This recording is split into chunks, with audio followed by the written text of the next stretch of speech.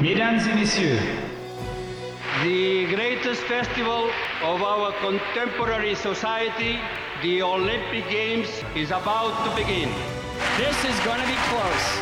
Oh! They're all completely gassed! They've given it everything on the global bucket! Oh, yeah! Go! Oh! Brilliant, brilliant, brilliant. But that is an Olympic championship. Ready? Hello, fans of Shuklistan, and welcome to another episode of Keep the Flame Alive, the podcast for fans of the Olympics and Paralympics. I am your host, Jill Jarris, joined as always by my lovely co-host, Allison Brown. Allison, hello, how are you? I am rested and rejuvenated, and I am ready to do things. Excellent. I don't know what those things are, but we'll figure it out. I had to share with you. I used book shopping over the Thanksgiving holiday. Oh, no. And went to one of those places with just stacks of books everywhere. I got a Contributions of Women in Sports. That looks like a very small book for contributions of women's in sports. Well, it was a library book from 1975, but it has Babe Dickerson, Zaharias, Kathy Kusner, an Olympic equestrian, Wilma Rudolph, Billie Jean King, Peggy Fleming, and Melissa Belote, who is a backstroker. And then there's another outstanding women section, but I think it's made for kids. Also got Peggy Fleming, The Long Program. Oh, I remember that book. Did you read it? No. Okay, this may show up on your doorstep at some point when I'm done with it. I remember when she did the book tour, and I think she was on Donahue. That's how old that book is. Oh, yeah. How old is this book? Copyright 1999. Wow. This is going to be a gem. And then I got the exclusive ABC's TV sports guidebook to Mexico 1968. Oh, that's a find. Yeah, this was a find. So it is pictures and previews of all of the sports kind of thing. So I'm looking forward to perusing that at some point soon. So that's some nice cold weather reading you got there. Exactly.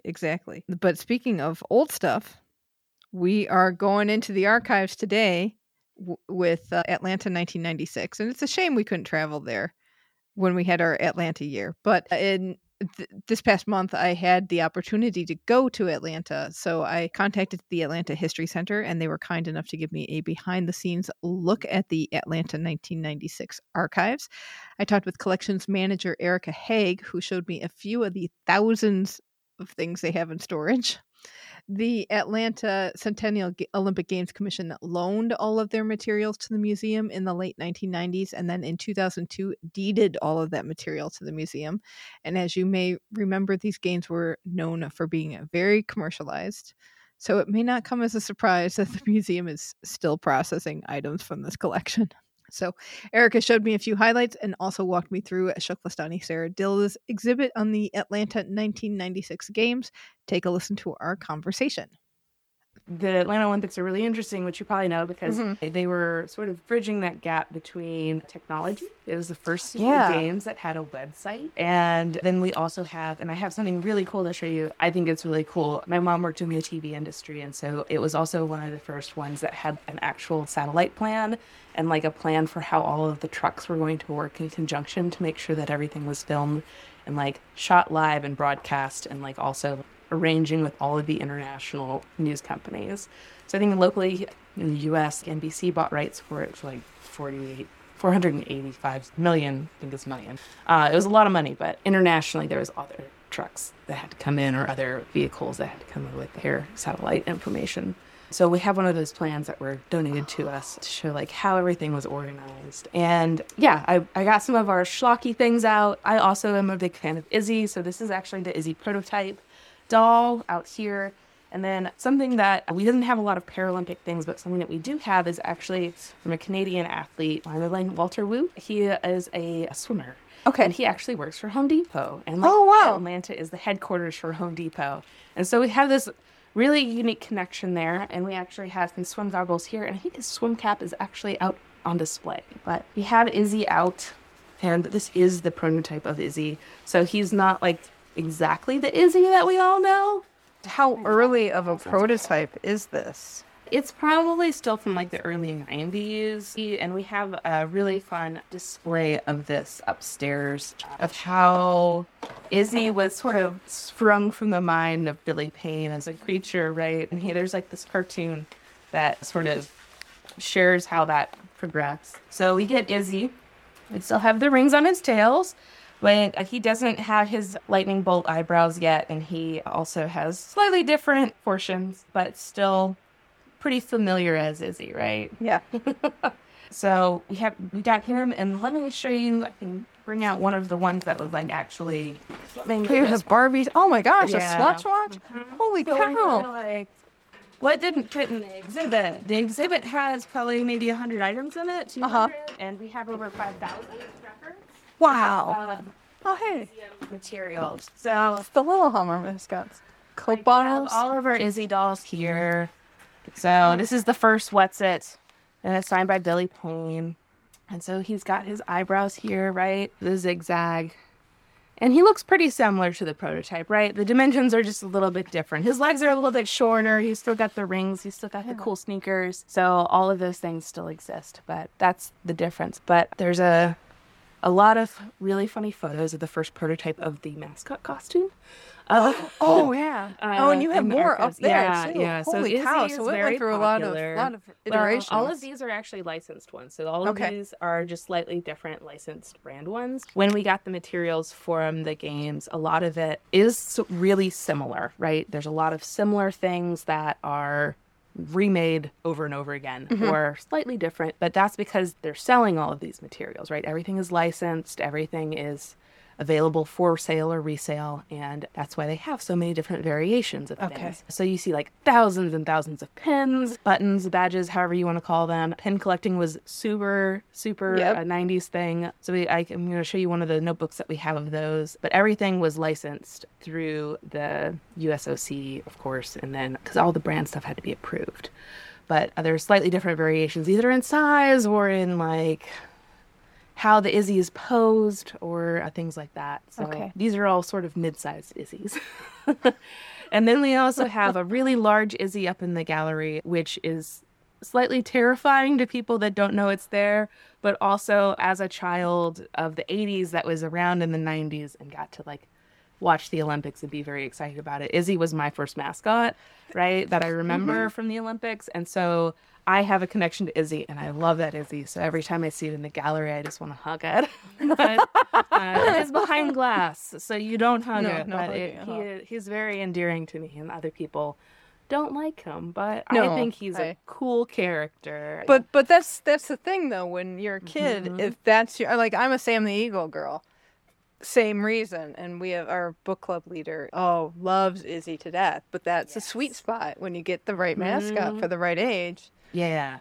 For the exhibit, it was very interesting because we wanted to make sure that for a lot of kids especially, mascots are something that they can identify with and they can like connect with. And so we wanted to make sure that we held on to that whimsy. And so we actually put several different mascots into the timeline. So leading up into where you go into the exhibit, you get to experience the different mascots over time. Not all of them. We did select a few that were our favorites. So we have like Amek the beaver from Montreal. He's there. And then we've got some of the ones from the games after the Atlanta games, of course. So you get ones from like the London games, which are also They're made very up sort of strange. creatures. Yes. So all of that's a lot of fun, and it was fun learning more about the different mascots. But Izzy is one of my faves, for sure. So a lot of the materials over here near the Izzies are things that were given by different groups or by different nations to the Centennial Olympic Games Commission. And then we also have like Izzy Payne brick, right? The bricks are something that was a huge fundraising effort for the games. And if you go down to Olympic Centennial Park today, even, you can see all of the bricks. So it's weird to catalog bricks sometimes, right? And be like, this is an artifact, but it is. It is an artifact, and it is something that was a huge part of the games. So when you're looking through some of their papers and their documentations, all of the bricks are a big part of how they fundraised for the games. So, And sports equipment. Yes. See, Uh-huh. new beach volleyball, first games. Yes. So we have like the badminton rackets here. And some of this is items that were used in the games. And then sometimes it's also branded material that was sold in advance of the games for people to enjoy and like get excited about it, right? I think my favorite thing in the collection, and I don't know if this is actually on exhibit or not, I didn't check to see, is a car club, a car stick that you'd put into your steering wheel as like a security device. Oh, yeah, That is Olympic branded. And it's just kind of like, okay. And then also with that technology too, you could buy a floppy disk that had multiple different backgrounds for your computer screen on the floppy disk that came with a mouse pad. Nice. So wow. they were really pushing the tech, and I am here for it. But we have a lot of different. Wait, is it 5.5-inch floppy, or is it It's the a 3 3 1/4? It's a 3 1/4. Oh. It's not the big floppies. No, since we're still like late 80s, early 90s, the larger floppy disks did get phased out. So then we're down to the small size floppies, but we're not yet to like full CD-ROM. Okay. So not everyone had the CD-ROM yet. But yeah, so all sorts of different materials on this side of the shelving. And we can take a look at some of the schlocky things that I pulled out here. Izzy was on a lot of things, right? And a lot of different poses, too. So one of the cups back here, you can see that he had a pose for nearly every event or nearly every sporting arena. And so there's a whole set of, I believe, pens that is just him and his different sporting poses. So this is the baseball one. And we have all sorts of other ones. This is actually the running the baton relay race. And then you've got the javelin here on the... So those poses were used in all sorts of materials that you can see, right? Like coffee mugs, glasses. We even got like a little children's dining set here with like a bowl and spoon and fork. And then like also on like hair ribbons and things like that. So all sorts of different stuff. Is this leftover ribbon from like... Yeah, the so from the medals. Yeah. Mm-hmm. So the leaf pattern that's on it is the Quilt of Leaves pattern, which was the design element that was made specifically for the Atlanta Games. And it's supposed to be a quilt because like Southern traditions, quilting, we're all coming together, pieces, parts coming together to make a whole. And then the leaves are like a heralding back of the laurel leaves. Okay. That's sort of the idea behind it. And so they also gifted Quilt Makers of Georgia. Actually, this is the book, the quilt catalog book for it. And there was an effort to actually create quilts for all of the winners, I believe, or each country at least. So they were all gifted different quilts that were made from the quilters of Georgia. I think that there were more than just Georgia quilters as part of that group, but they were the ones that organized that. So yeah, I can't imagine sewing all of those quilts. And it wasn't just a single quilt design. It was each quilter could design whatever they wanted. And like, it was usually like a Quilt of Leaves sort of pattern, but it was something that they used and did. So it's pretty neat. So I have to ask, because the Atlanta Games were known as being very commercial. Yes. Does that make an archivist's job more difficult because there is just so much stuff? Yeah, there's so much schlock. I mean, you think about all of the passive cultural things that were branded with the Olympics, and like you can see that we have like McDonald's boxes, like a Big Mac's box, and like cups and things like that that were things that would be thrown away, but were still branded with the Olympic Games. And like merchandise like that was also similar. So I have to ask about the cups. When does somebody go, oh, we need to save one and pull it out kind of thing? Or... Yeah, so how do we collect what we collect? Yeah. That's a great question. So for these, none of these were like used, right? Like there are a Monopoly game, McDonald's cup here is not full of grease stains. We're not pulling that out of the trash. These were actually ones that were collected by the commission. All of these things were collected by the commission, and it was all because they were maintaining brand, right? So they were in control of what was being created, and so they kind of had like a type collection of all of the materials. So these were new. These were not yet produced or put out to people, but it was them checking off that the torch logo was right, that it has this Quilt of Leaves pattern that you can see on the background over all of like the Pontiac and SeaWorld and Busch Gardens. Oh, okay. Co-sponsoring. But all of these were brand new materials that were being checked out by the Games Commission in advance of them actually being put out into production and consumption by individuals. Now, some of the things like the Coke cans were actually something that they had been filled at one time and they actually had to clean out. So there's notes on all of the different materials depending on how they came to us or how they came to the Games Commission, because all of this is the Games Commission. Do you ever get tempted to, because I see that the McDonald's cups have the pull to play thing. Do you ever get tempted to pull, or no? You're just like, no, do it yourself. I don't know that they're going to honor my 1996 ticket pull. I mean, what are they going to do? Send me back in time? Because it is a win a trip to the 1996 Olympic Games. Sit in front of a VCR. Here you go. No, it's never super tempting. A lot of the stuff that I find more tempting from a standpoint of like finding out more about it or wanting to like do something is we can't clean all of the stuff, right? Because some of these things, if they were used, the use is part of the history. Right. So if there's staining or if there's something like that's part of the history of that object and that's part of the story that it has.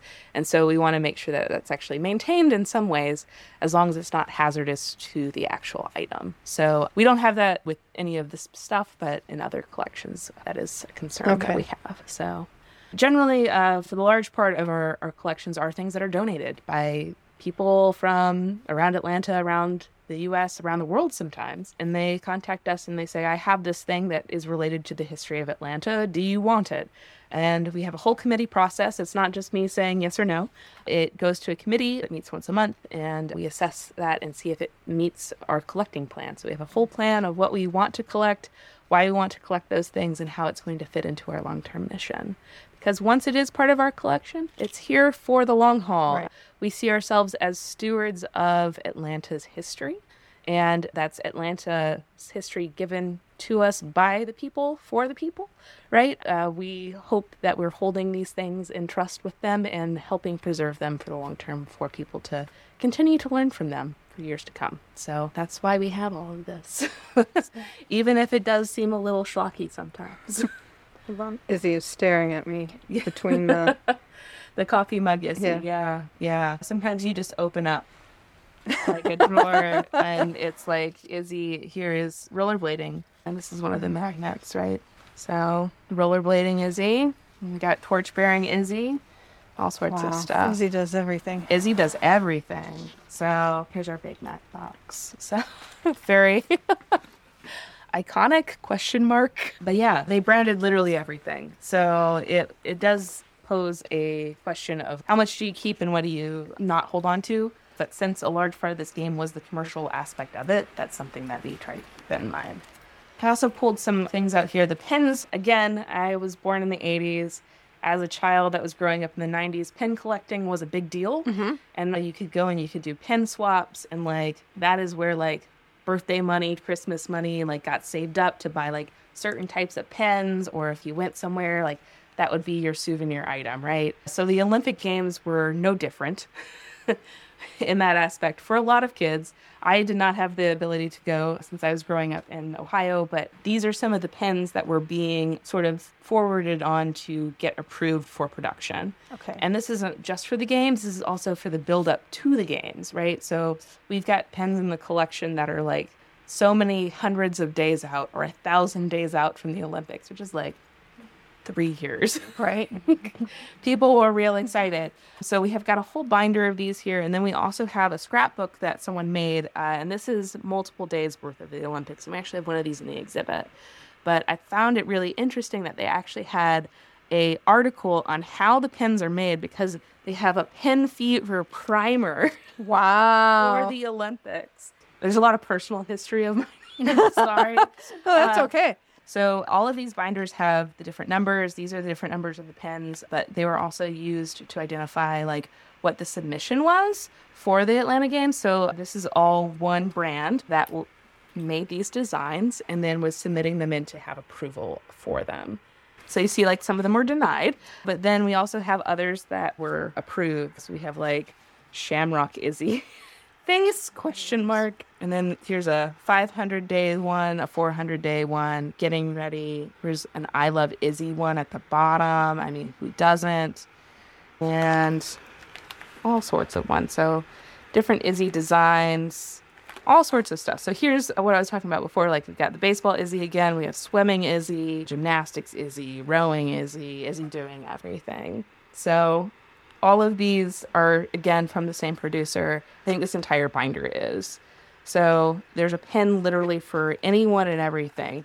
There's like these charm ones that have different charms in the middle for the different events, for the different countries. There was these uniting the world ones and things like that. That this was the first Olympics where all of the, it's like 192, 4, 6, I think it's an even number. But all of them were actually represented in these Olympic Games. Okay. And that was the first time that had happened, I believe. So there's a lot of like these uniting the world or like unification or representation of all of the countries in a variety of ways. And pins were in with that. So we got a Christmas pen, got to get in the holiday spirit, all sorts of stuff. And we have binders and binders and binders of these pens, in addition to the pens that were produced and then actually like left on backers or given separately. So this is something that I thought was pretty interesting, just as like a schlocky bit, right? Like you think of like pins are being produced, but when you think about the amount of pins. Yeah, it's incredible. I mean, this is what, like a 4-inch, 5-inch binder? Yeah, it's like a 4-inch binder, and we have at least a dozen of them. And that's not even inclusive of all of the pins that were produced. So it's a lot. It's a lot. Something else I wanted to show you in this scrapbook, though, is about Kerri Strug. Again, I was a gymnastics kid as a child, and like watching the gymnastics team was a huge deal. We had Dominique Dawes this year, and we also had Kerri Strug.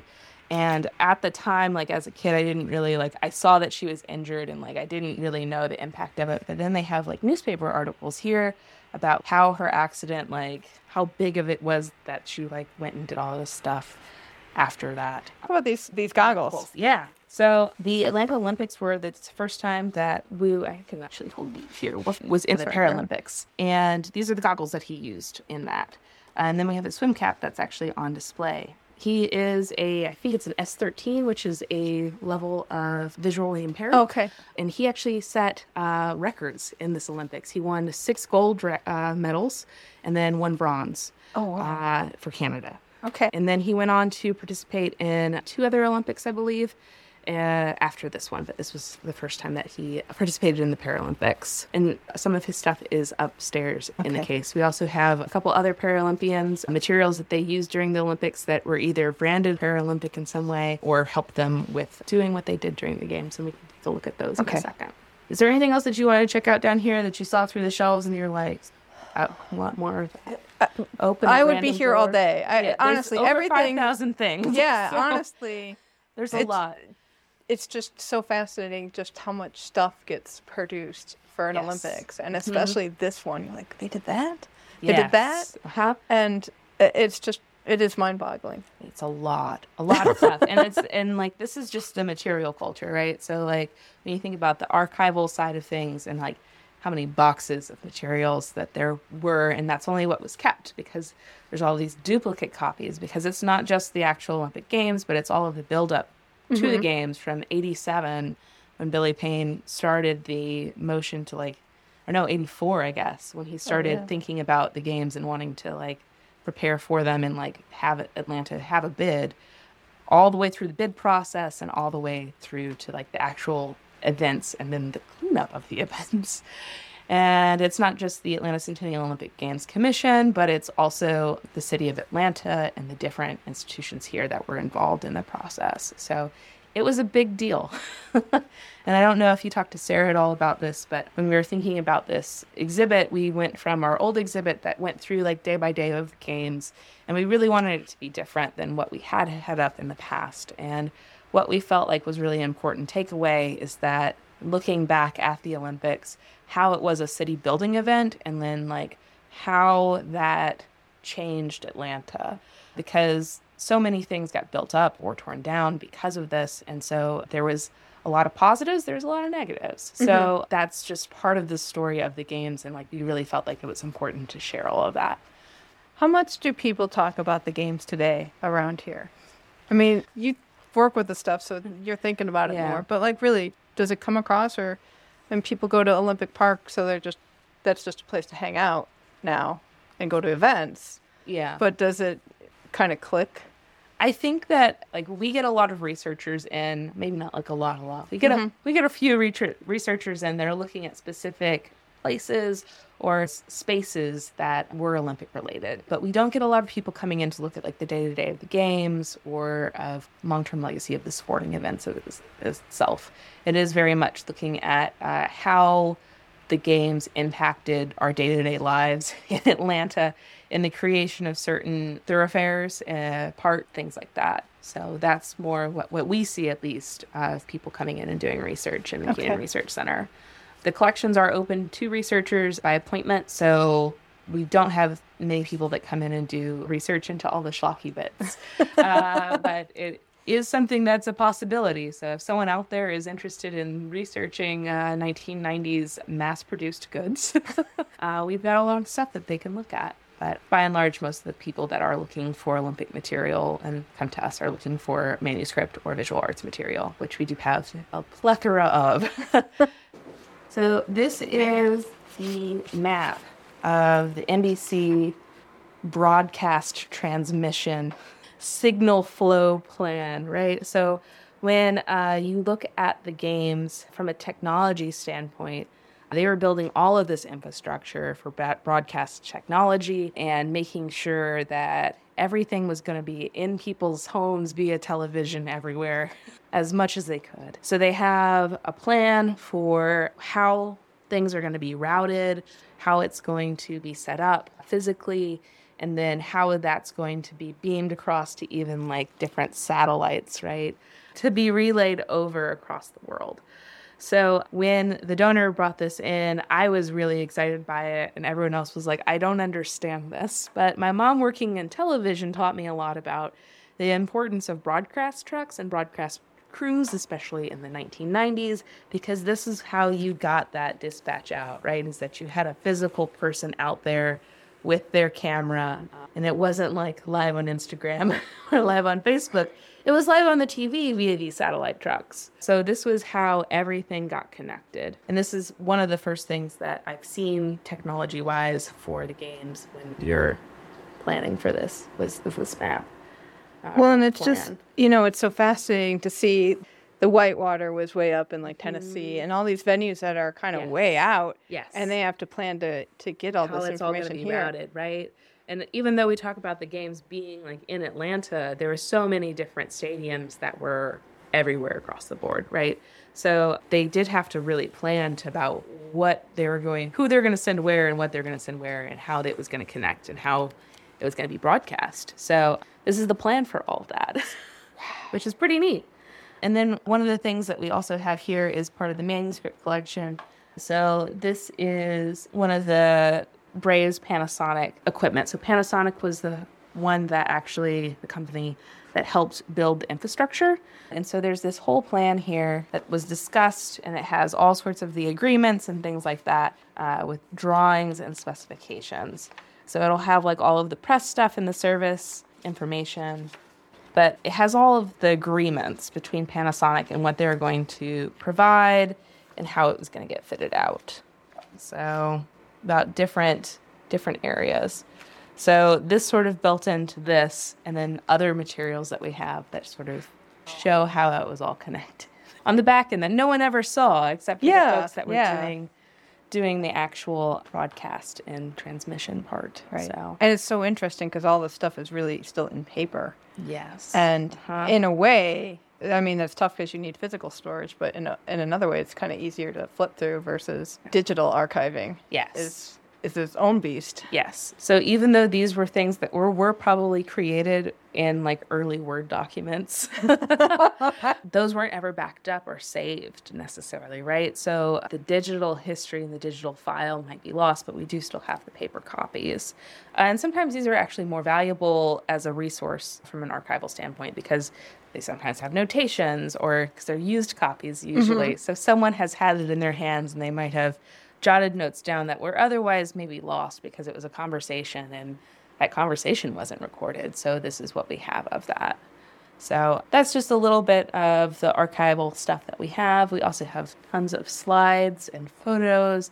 Sometimes they are, well, we have access to the physical copy. There's still licensing rights held by either the Centennial Olympic Games Commission or not the commission itself, but I guess the national level, or the photographer themselves. So depending on how they were licensed and how they've gotten to us, depends on the rights. We also have some of the VHS copies of different events of the games, and so some of those you can actually see in the exhibit. So we can go up there next and sort of see everything. Atlanta History Center had a huge sort of role itself in sort of the lead up to the games. This building actually opened originally in 1992, 1993, and we actually displayed all of those quilts that were going to be given to the different folks here in this building. So there's lots of photos of that event, and that's where that quilt book sort of applies. So earlier when I was talking about the timeline, this is the timeline that is outside the exhibit. So we felt like it was really important to give people context about how the Olympic Games here in Atlanta were being created and how they happened, and then how things continue to happen after that, because the Olympics themselves is an ongoing event. It's not just a one-off. So we have history starting back in the 1890s, and then it goes all the way up to the Tokyo Olympics. We're actually going to be picking up the Tokyo torch later this month. So that'll be installed soonly. But we selected objects for different pieces of time. Sometimes it was a torch, sometimes it was a participation medal, sometimes it was a figure, the beaver, a mascot. So here's Ahmek, much beloved by all of the exhibition team. Ahmek is beaver in Algonquin, I think, the native language of the First Peoples. So that is one of our favorites. And then we also have the London mascots further down. And I like the London mascots because you have the Olympics and the Paralympic mascots that are pretty similar. Winlock and Mandeville. And Walter's Real Backwards exhibit. But this is the scrapbook. The same person that made the scrapbooks downstairs that I was showing you, this is one of the same ones. So they made a set of 3, and this is the middle one, I guess. It's on day 8. Some of the pens, more pens, all pens. And then here are some of the materials that I mentioned. So we have Walter's swim cap there. And then this prosthesis is also from those games. So Jeffrey McMahon and volleyball. So those are some of the materials that we've got. And then scattered in here are also items from the Olympic Games and not the Paralympics, right? So they were together but separate, kind of, but we put them all in the same case because all of these are sort of items that the athletes used, touched, handled, signed, made sometimes. So it's all materials that sort of speak to the celebration of their athleticness, their sportsing. But yeah, that's where we have Wu's cap. And then you mentioned the ribbon below. You can see the ribbon used on the medals here. And then we have the Paralympic medals below. But all sorts of different stuff up here. I said before that this is the first one that had a website, and we have a capture of the website, and this is what it looked like, right, when you scrolled through. And we were looking for sound bits of the dial-up sound for internet that was what you had in the 90s. Exactly. And when we were finding it, we just kept on laughing because it was like that was childhood sounds for us. But yeah, this was the website that you would see if you had gone to the website. Wait, so Izzy has an entire family that are they only in the comics and not? I think so. Wow. So although we do see a Martin pen, so okay, yeah, Izzy has family. And then this is our. Oh my gosh. So this is the Izzy that was outside of the Welcome Center. And so he's about 4 feet tall. Only there you can hear the dial-up sound.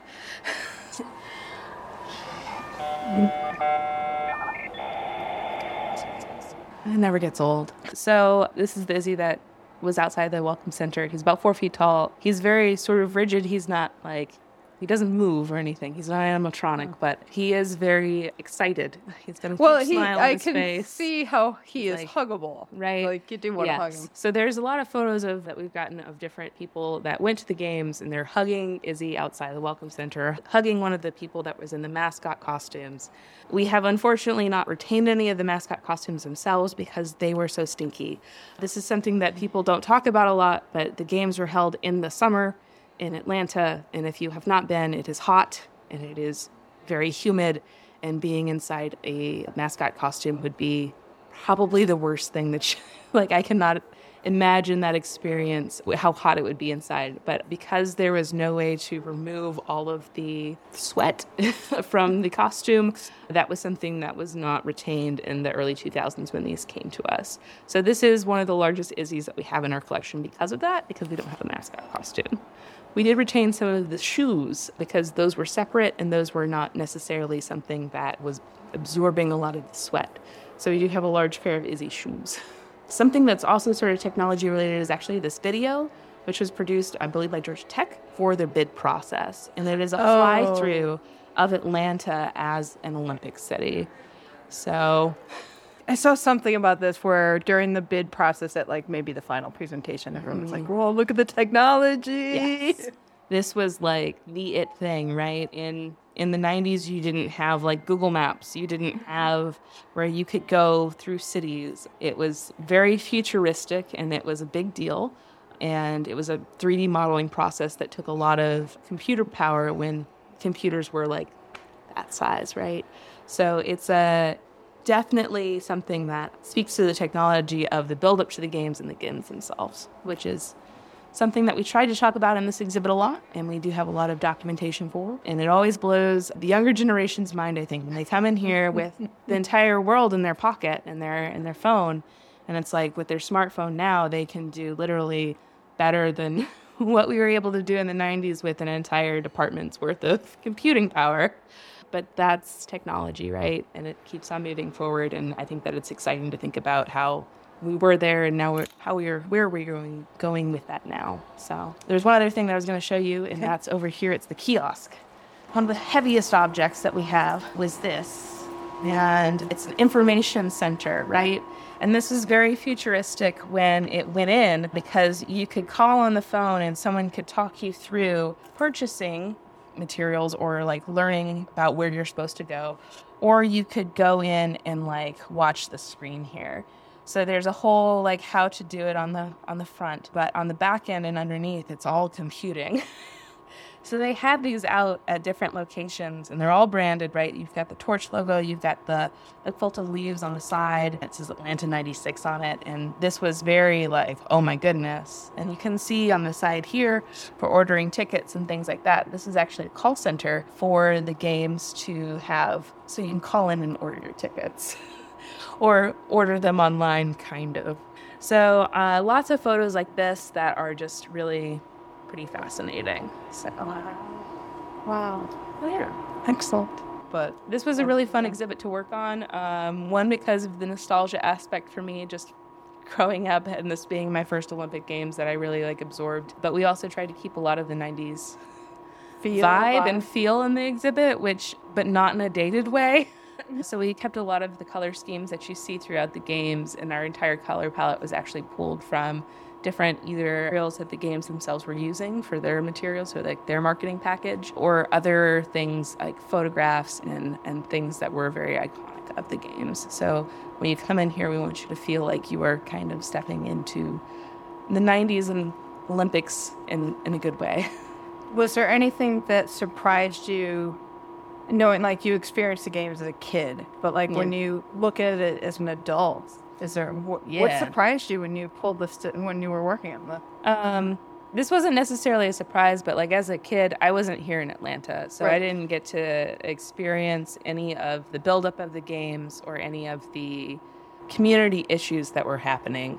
So when they were building out the games, like there were entire neighborhoods that were displaced, and there were entire communities that were gone because of this. And sometimes there was conversations with the community about that, and then sometimes there was not.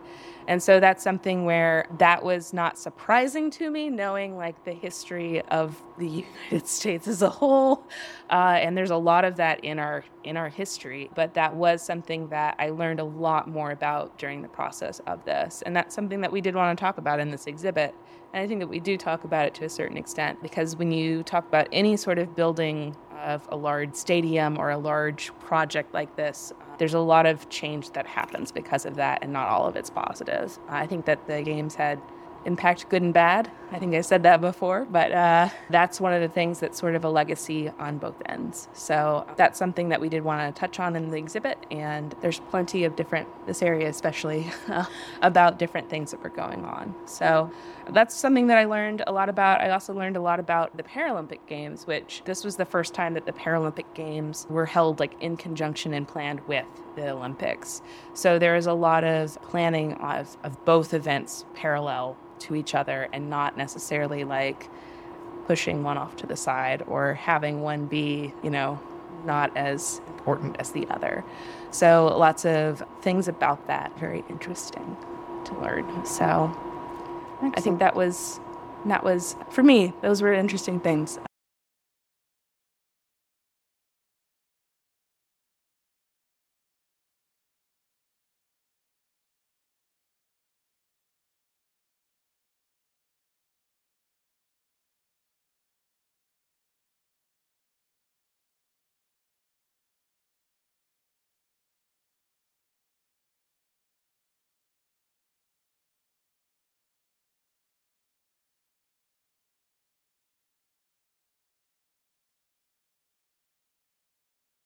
I also got to know our collections a lot better. So it is interesting to know just how many Izzy things that we have in our collection. When we were ramping up for this exhibit, we were also working on a rebranding project for the museum itself. And so part of that was working with photographers, one of which is really big into shoes and also really big into the Olympics. So he showed him the Izzy shoes, and he lost his mind. He was like, these are amazing. And things like that, where it's really bringing joy into different parts of history. So Excellent. Well, thank you so much. Thank you so much, Erica. And also thank you to Monique Rojas for arranging everything for us. You geeked out so hard. I was not with you, so I listened to, I've rather read the transcript and listened to your tape, and I could feel your geekiness just oozing off the paper. You were so excited. It was, and literally we went into one rolly shelf, which had about 3 layers of shelving in it, if I remember correctly. And then the bottom half was drawers. So they had little narrow drawers that you'd pull out, and it'd just be pins and flat stuff, all this stuff. And the shelves went pretty far back. I should have taken a picture of how long they did go back. We're going to put a video up of the episode in YouTube, and we'll also have pictures on our website, show notes version of this. So check those out if you'd like to see what we talked about. Honest Pete, it really was is that the metal ribbon?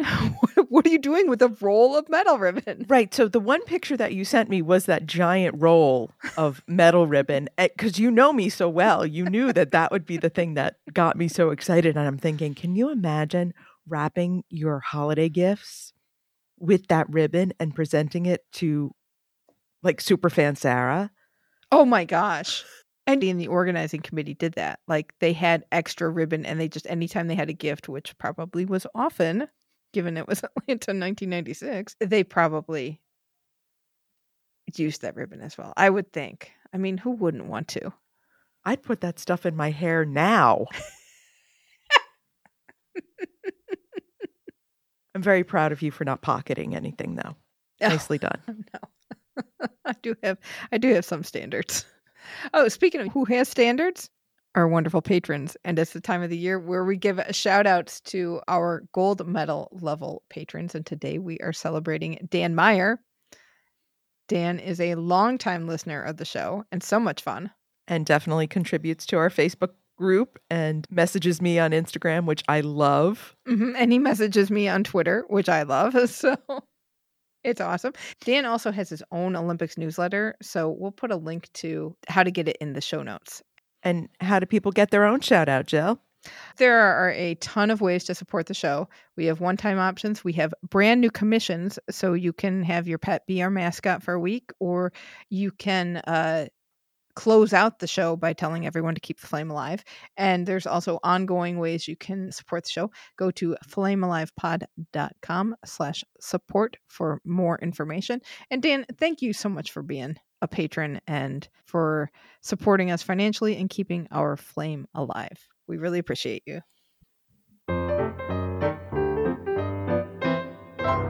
That sound means it is time for our history moment, and all year long we have been talking about Albertville 1992 as it is the 30th anniversary of those games.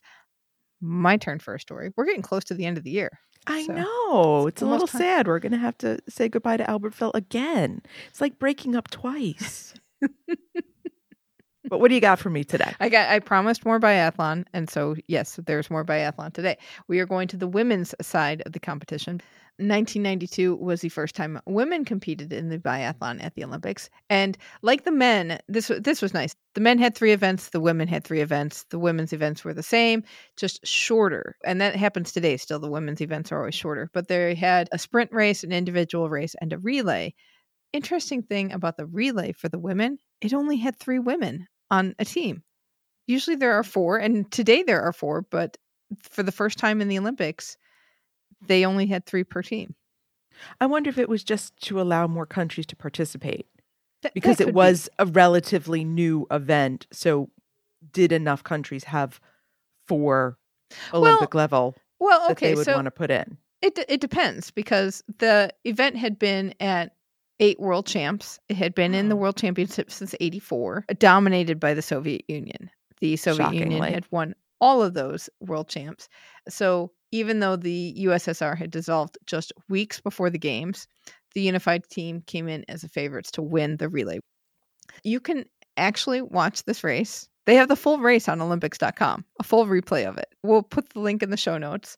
I did watch it, and it's the feed with no commentary. Except for every once in a while, you can hear a cameraman telling somebody to get out of the way, which is awesome. And in true 1990 style, almost no graphics. So you don't know what's going on. You don't know who is who. The 1990s fashion made it so hard to tell the countries apart because everybody is wearing some puke explosion of teal and fuchsia and purple. And I could not tell for the life of me. I couldn't remember whose bib was whose.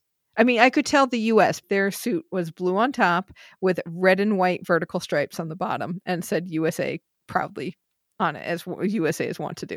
But everybody else, and I think even the unified team, the different members of the team had different suits on, which made it worse. Wait, they're not wearing the same thing. And then I thought, well, that must be the unified team because they can't all get the same clothes. They're unified from different parts. I guess so. So race starts off as planned because unified team is gunning to win after shooting the first shooting. They're in first place. But we have a little sign that this race is not going to be as you think it's going to end up, because in second place out of shooting, the first shooting, and we still got a lot of race ahead of us. Second place, a mere 30 seconds behind, is China. I'm surprised they were even competing. I know. In 92. They were sporting a very lovely greenish teal with red violet accent suit. I know. I had the hardest time going, that's China, because it wasn't a red suit. It was that teal, that green, that early 90s green. Anyway, a third place coming out of shooting one was Bulgaria, sporting purple and fuchsia. And you don't hear about them today at all. I mean, there are still Bulgarian biathletes, but you don't hear about them. And fourth was France, then Italy, and then Germany, who was a favorite to also be on the medal stand here.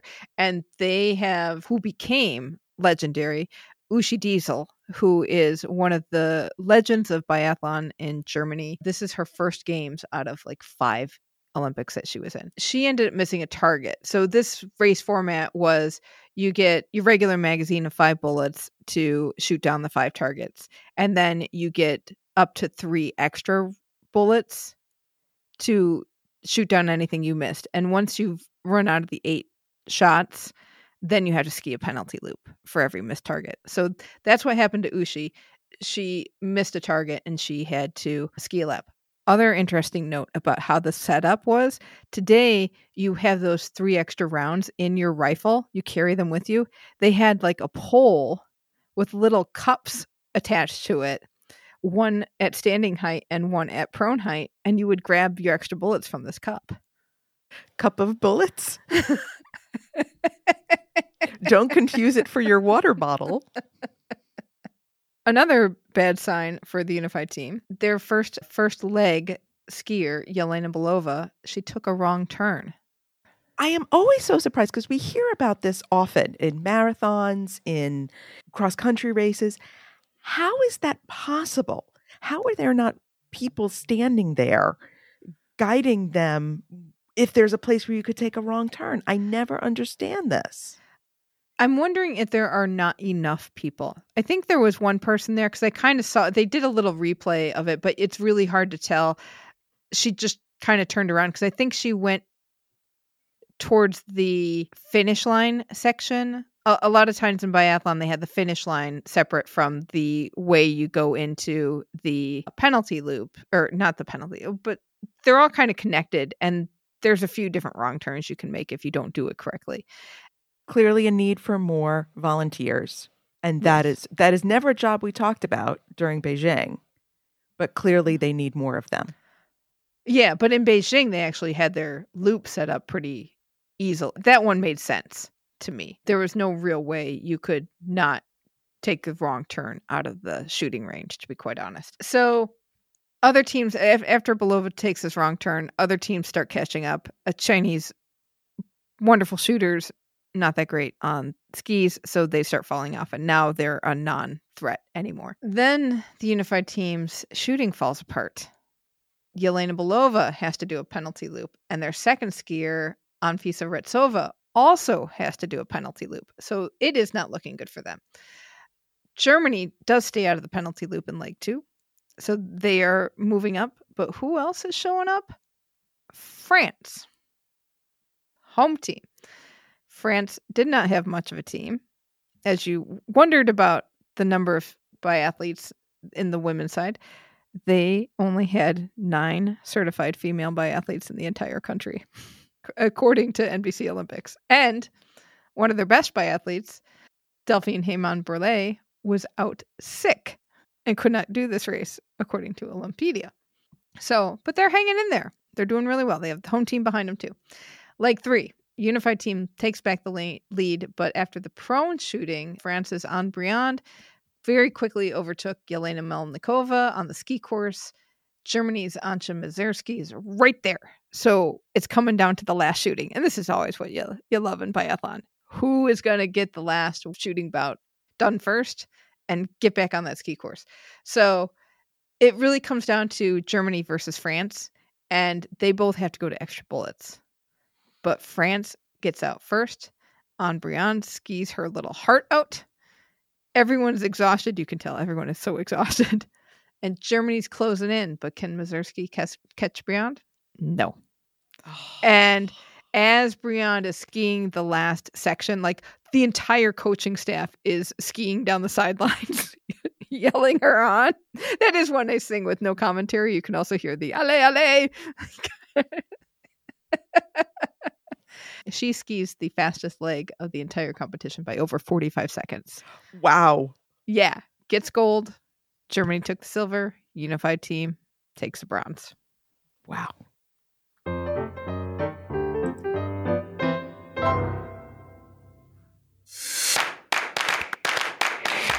Welcome to Shukflistan. It is the time of the show where we check in with our team, Keep the Flame Alive. These are past guests of the show who make up our citizens of our very own country of Shukflistan. Quiet week this week. Yes, but this is fantastic. Congratulations to pin collector Don Bigsby, who got married in May. Yay, Don. Table tennis player Millie Tapper did a Movember fundraiser and ran 60 kilometers across 5 different countries, raising $530 to support men's mental health research. And Kelly Chang and partner Sarah Hughes will be competing this weekend at the Elite 16 Tokay Beach Volleyball Pro Tour event in Torquay, Australia. They won the Australia Challenger last week.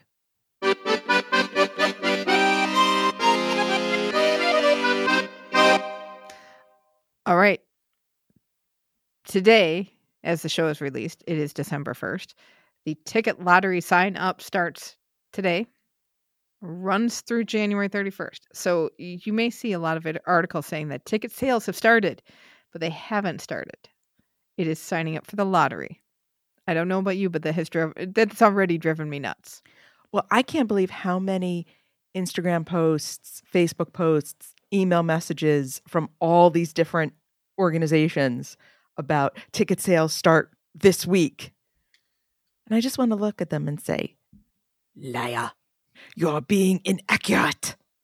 It's true. It's very misleading. Signing up for the lottery starts now, goes through the 31st. It's not a first come, first serve basis on the ticket lottery. So you have until January 31st to sign up and still have an equal chance to get in, win the draw. Although if you are not a member of Le Club, you have a less than equal chance because Le Club members get first dibs on all this stuff. But you still have a chance. Paris 2024 organizers have explained how the ticket sales process is going to work. So they're calling it a Make Your Games pack. Clever title. Seats are arranged in 5 different categories. So there's first category, then A, B, C, D. The highest ticket prices will be 980 euros, which is currently just over $1,000. Yeah, well, the big ticket items are big ticket. Don't worry, though, not everything's going to be that expensive. They are selling 1 million tickets at 24 euros each, and almost half of the tickets up for grabs will be 50 euros or less. So that's not bad. There's still opportunities. So with this Make Your Games pack ticket lottery event, you register for the lottery. While you wait for the lottery to happen, you look at the website and see what tickets you want to buy. This is kind of the reverse of the process they had before. So you had to go through an authorized ticket reseller. And what they would do is say, hey, sign up for a lottery. Tell us what tickets you want, and we'll do a drawing for all the people who want those tickets. This is the reverse of that. This is you tell us you want tickets, and then we'll tell you if you get the opportunity to buy them. And once you do get the opportunity, then you can pick what you want. Basically, sign up for the lottery if you want to go to Paris. If you're even thinking that you may want to go to Paris, just sign up for the lottery because it doesn't cost you anything to sign up. It doesn't cost you anything when you're chosen. It only costs you when you actually then purchase the tickets. Right. And even if you purchase tickets and you end up not being able to go, you can resell your tickets. They'll have a ticket resales platform. That's the only place you can resell your tickets, and they will have to be sold for face value. So there's no money-making opportunity off of this, no bots trying to buy up all the tickets and have a massive secondary market going that will price everybody out. Okay, I only have one problem with this. Mm-hmm. Why is it first A, B, C, D? Oh, why have they mixed numbers and letters? Come on. Maybe they didn't know which accent the E would have. Okay, that's actually a fair point. Yeah, I did wonder that too. I'm like, oh, really? But they kind of gave examples of what your Make Your Games pack could be like, because you can get 3 sessions. A pack has 3 sessions from a range of sports. So for 72 euros, you could get a pack that had athletics, handball, and rugby, gymnastics, judo, and water polo. You could have your pack take place in one city, that kind of thing. So it sounds like you have a lot more flexibility. I do wonder if you go, oh, I want these packs, and then you log on with your lottery 48-hour window. If you do win the lottery, you get 48 hours to buy your tickets. How fast the things you want will be sold out. Well, that's always the case. You always have to have choices in all the different high value choices like gymnastics and athletics, and then some less popular choices. So you're saying they use handball and rugby. So be prepared in each column. Right. So you're saying you should have a first choice, then an A, B, C, D plan? I would never say that because I would keep it consistent. Every ticketing account will be able to get a maximum of 10 packs. So you could get up to 30 tickets. No opening or closing ceremonies tickets are being sold in this round. Also, no tickets available for surfing. So I kind of wonder if they're even going to have tickets, what kind of spectators they'll have for surfing, and if it'll just be like, well, this is for the people who live here. The final day for Make Your Games Pack sales will be March 15th. And that's the day that drawings for individual tickets will go up. So this is just, you're going to have to, if you get in this lottery, you're going to have to make a ticket pack and you're going to have to go to get 3 tickets for 3 different sessions. Then there's going to be I just want 1 ticket for X. That lottery drawing will start in March and on April 21st. And that sales process will happen in May 2023. Hopefully it's not complicated. Hopefully it's easier.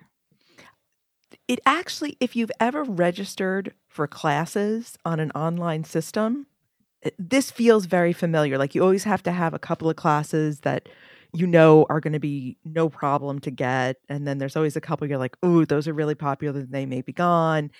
I think explaining it is actually harder than doing it if the system works the way it should. Yes. And I hope they're learning from the World Cup. Have you heard the problems with the World Cup tickets on their app? Crashy. Crashes and tickets disappear from your ticket wallet and all of a sudden you can't get into the stadium. Hopefully they are learning from this and will have all those problems troubleshooted. Because that does not sound fun. Hey, guess what? Also fun. Paris 2024 took some flack for the fact that most of their mascots are going to be made in China. And hey, they found more capacity at the factories in France to do more mascots made in France.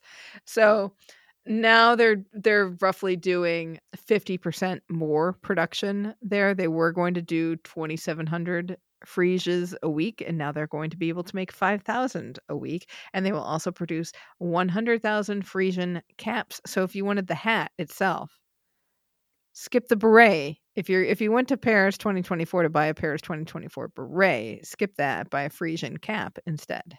I wonder if it'll depend on the weather, if people will actually wear the caps. Good question. Will it become a thing?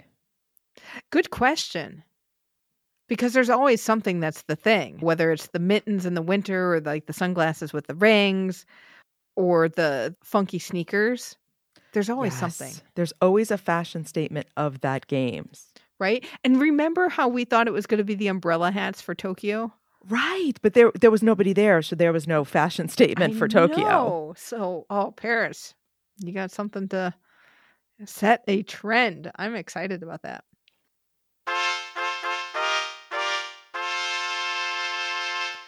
Okay, the IOC has announced that it's going to have an esports week in June, from June 22 to 25, 2023.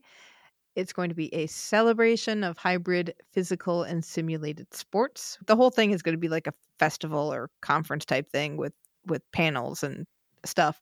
But they're also going to have the first in-person live finals of the Olympic esports series. I know you're excited about this. It actually could be interesting.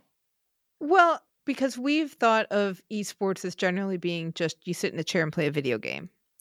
And a lot of what the games that they play in this series seem to be physically motivated. So you ride a bike, you ride an exercycle basically through a course that you watch on a screen. Same deal with like a rowing machine, or there's different things that look like it could be a lot more active than other esports. Not that those don't take stamina, and we know that esports does take stamina and physical ability, but this seems to be a little bit different. It reminds me of the old Wii Sports. Did you ever play that? Yes, so that you'd run through the fields and you'd play bowling or you'd play golf or tennis. And those were very good exercise, especially when you could not go outside, say in the winter in the Northeast, or it got dark at 4:30 like it is now. That was a nice indoor alternative, and the IOC has been pushing very much for how do inner city kids or kids in poorer countries have access to sports and to play and to getting more physically active. And this can be a way, especially when space is a real issue and you don't have the facilities, to get kids to try some different things. Right. So I'm actually not upset about this. Right. And the way that youth are engaged by video games, this could be something good. And I'm not going to discount the fact that maybe it's something that you and I could be good at too. I know. I was killer at Wii bowling. They always jumped up and down for me. There will be more details out early next year of how you can get involved. So we will take note. And I'm not never say never, Allison. Oh boy. The International Paralympic Committee has laid down the hammer on Russia and Belarus. They had their extraordinary General Assembly and the membership voted to suspend both of those countries. That means they lose all rights and privileges of IPC membership in accordance with the IPC Constitution. So basically they can't vote in anything. They can't participate in meetings. They also cannot participate in IPC activities such as competitions. Russia and Belarus can appeal this decision, but if that doesn't go through, then the next time they can have their membership reactivated is through a vote of the General Assembly, which won't happen until the final quarter of 2023. And the big consequence of this is that none of the athletes could participate in any of the qualifiers for Paris 2024. So basically, by definition, even if Russia and Belarus have been reinstated by the time Paris comes around, if they've qualified no quotas, if they've qualified no athletes, too bad. Yeah. It'll be interesting to see how that shakes out. And despite what I may have just sounded like, I do not feel bad for them at all. Even, you know what? I of course feel bad for the athletes. I feel bad for any athlete that is kept from competing when they are trying. But how many times, and how is starting a war not enough? Can we just turn our heads to what Russia has done? Right. Well, we can only hope that this is a little bit of solace for Ukraine to see that there is international condemnation on a very, very high level for what's gone on. That's going to do it for this week. Let us know what your favorite moments and souvenirs are from Atlanta 1996. You can get in touch with us by email at flamealivepod@gmail.com. Call or text us at 208-352-6348. That's 208-FLAME-IT. Our social handle is at flamealivepod. And be sure to join the Keep the Flame Alive podcast group on Facebook, where this week we are voting for Shuklistan's official animal. This is a surprising vote so far. So I'm very curious to see how it goes. I'm excited to have an official animal, to be quite honest. So can't wait to see what you all choose. Next week, we will get an update on the LA Summer Olympics from Izzy Cerullo, two-time Olympian in rugby sevens, who is now an associate in commercial and consumer insights for LA 2028. That is a good conversation that we are looking forward to sharing with you. So thank you so much for listening. And until next time, keep the flame alive.